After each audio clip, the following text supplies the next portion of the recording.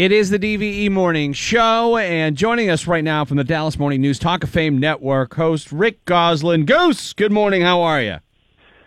Excellent. I'm getting on a plane going to Minneapolis today where it's single-digit, double-digit wind chill, so I won't be excellent in about 7 hours. Now, you'll be cold, there's no doubt about it, but you will be Yes, put up sir. in the wonderful confines of the Mall of America. Oh, can hardly wait. Yeah, perfect Super Bowl setting, just like the founders drew it up. So, Believe me, I can find malls in Dallas. yeah, that's not the problem. But, all right, so before we get to the Super Bowl, with the vote looming for the Hall of Fame, as things have shaken out here in the last couple of weeks since the last time we've spoken with you, how much more likely or unlikely has it become that Alan Faneca will be in that class of 2018? I think in the last couple of weeks I found the process even more muddled. I think Ray Lewis is in, and I think it is anybody's guess who the other four are going to be. The problem you got with the offensive line, you got five of them, and it's going to split the room, and I think at least three of them knocked out in the first cut.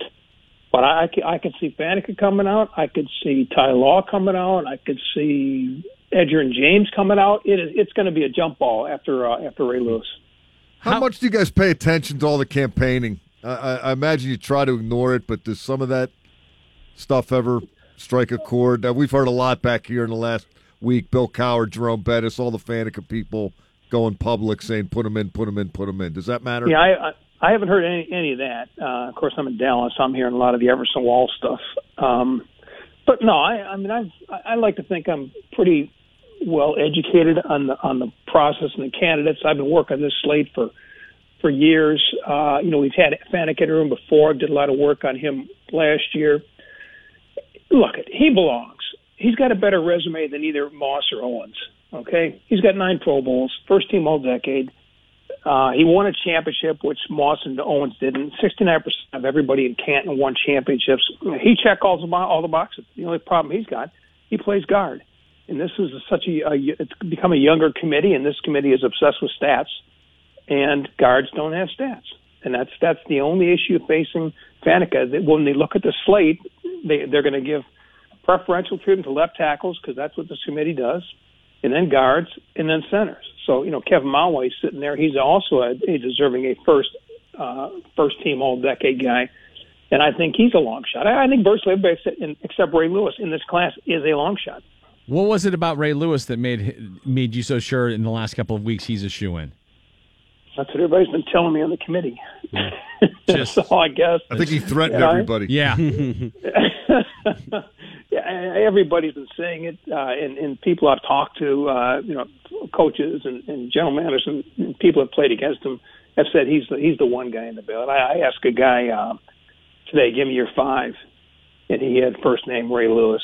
He had both Owens and Moss on there, and I don't really see us putting in 2 wide receivers, but I could see any combination of 4 after Lewis, and it'll be a good class. I told you guys before, we got 17 players in this room, 14 are all-decade. We're going to tell at least 9 all-decade guys, it's not your turn yet, that we have found 5 better players. That's saying quite a bit. That's crazy. How about the game, Goose? I know you're a big believer in certain numerical indicators. You like that number 1 defense thing. These two teams are pretty similar statistically. Do you see a compelling deciding element of the matchup? Yeah, I like the Eagles in this one. I think they match up well. And again, you know me, Mike, I like defense. And 40 of the 51 champions ranked in the top 10 in defense. 41 of the 51 champs ranked in the top 10 in scoring defense. Eagles ranked 4th in defense, 4th in scoring defense.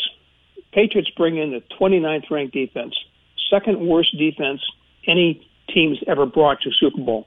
The worst was the 2011 Patriots, which brought the 31st ranked defense. They had Belichick, they had Brady, they had a 500-point offense, they had all the hype of their dynasty, and the wildcard Giants beat them. So I like the defensive indicators, and I think the Eagles have what can cause problems. Brady hates the inside pass rush, and the Eagles are bringing Fletcher Cox up the gut. And I think if they can knock him around like Jacksonville knocked him around for the first 3 quarters, I think the Eagles can win this game. And I don't think Nick Foles has been a past Pro Bowl quarterback. This guy has been in big games. This guy has had a 6-touchdown game against the Raiders. This is not Chase Daniel we're talking about here. We're talking about an accomplished quarterback, and he struggled when he first got in the lineup. I was talking to Tony Dungy the other day, and he said, the guy didn't have any first-team snaps since summer. So then he get the bye. He has 2 weeks of practice, 2 weeks of first-team snaps. Came out and had 2 great playoff games. I expect him to play well in the Super Bowl. If he doesn't make mistakes, I think the Eagles win. Wow. So we were kind of kicking it around earlier, saying that it was likely that the line was going down because people just want to believe that the Eagles can win because nobody wants the Patriots to win another one except for Patriots fans. No, I think if you're betting Patriots, you're betting Brady. You're betting Tom Brady is going to find a way to win this game like he always does. But this is not the same Tom Brady of 5 years ago. Tom Brady at one point this season threw interceptions in 5 consecutive games. There have been seasons when he didn't throw 5 interceptions. And now, he had a string on 6 consecutive games without 300 yards passing. But this is not the same Tom Brady, and this is not the same Patriots team. The Eagles have the number 1 run defense. The Patriots don't run the ball. They bring the pass rush in waves. They got 4 guys coming off the edge. Fletcher Cox and Jernigan come up the middle. I think they're going to give the Patriots all kinds of pass rush problems. And on the flip side, I don't know how the Patriots don't have a great pass rush. I don't know how they're going to cover those 3 wideouts and the tight end. I think there's always going to be a guy for Foles to throw to. The question is, will he get them the ball? If Brady ends up finding a way to win this one, what does he have to add to his legacy? Is it just a furthering of the pack, or furthering himself from the pack, or is he trying to be the first player ever inducted into the Hall while he's still playing? I mean, what does 6 rings do for Brady? Well, it keeps him solidly entrenched as the second greatest quarterback of all time behind Johnny Unitas. I love that. Big Johnny U guy, huh? Yeah, I'll tell you, people talk about, Tom Brady, he's 6 Super Bowls. Hey, Otto Graham went to 10 consecutive title games, okay? Yeah, 10 consecutive title games. Yeah, but there weren't any commercials in those games. And Tom Brady, Otto Graham never went 10 years in a row without winning a championship like Brady did. Plus, wasn't he also the place kicker?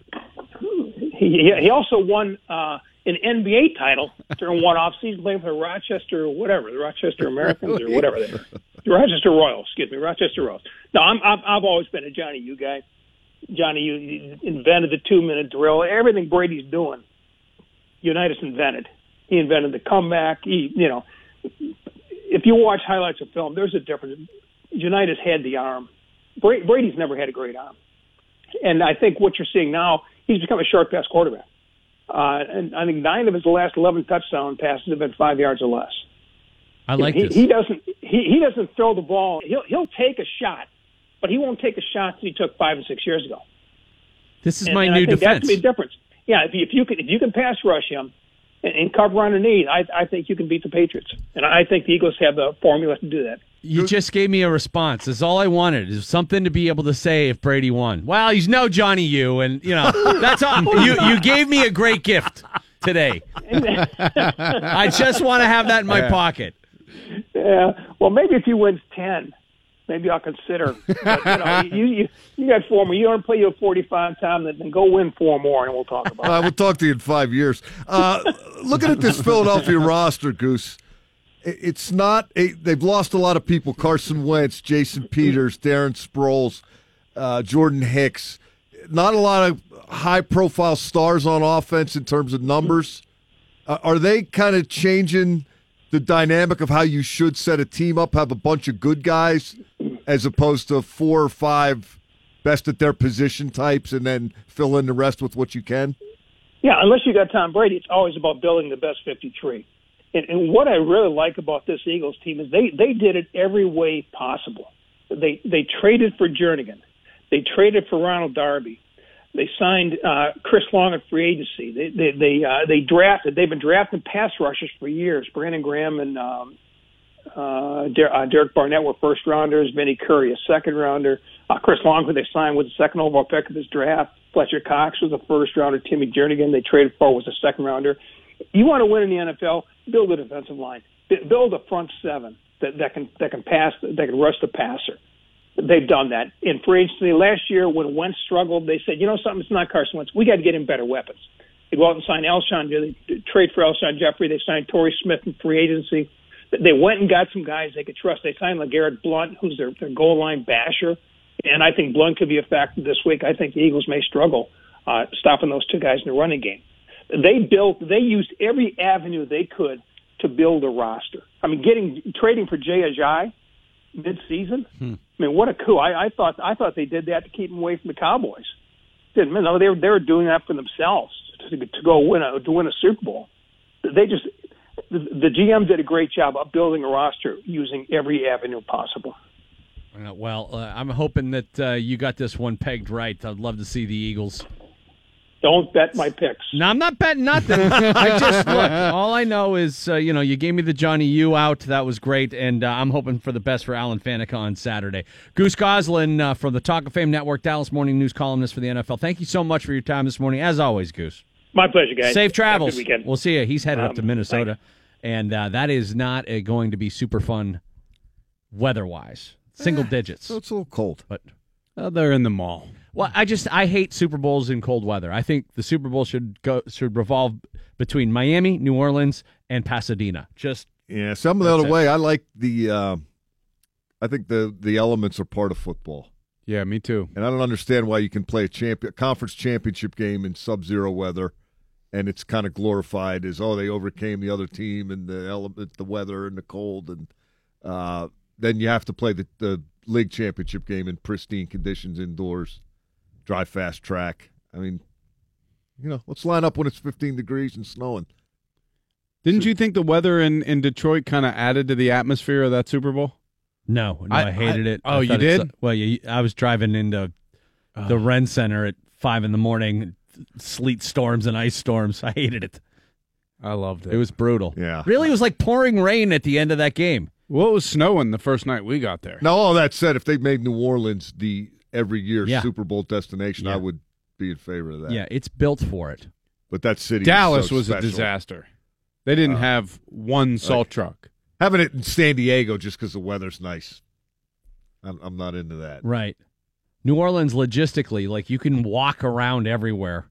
You could walk a mile and a half to the game if you have to without parking from your hotel room, Well, at any rate, Stan Savran will be on a little bit later on this morning. You got another shot at $1,000 at Workforce Cash coming up. And if you're still having trouble trying to figure out which is the lesser of two evils, we'll try to break it down for you a little bit further. The latest props and odds on Sunday's games on the way for you as well. DV.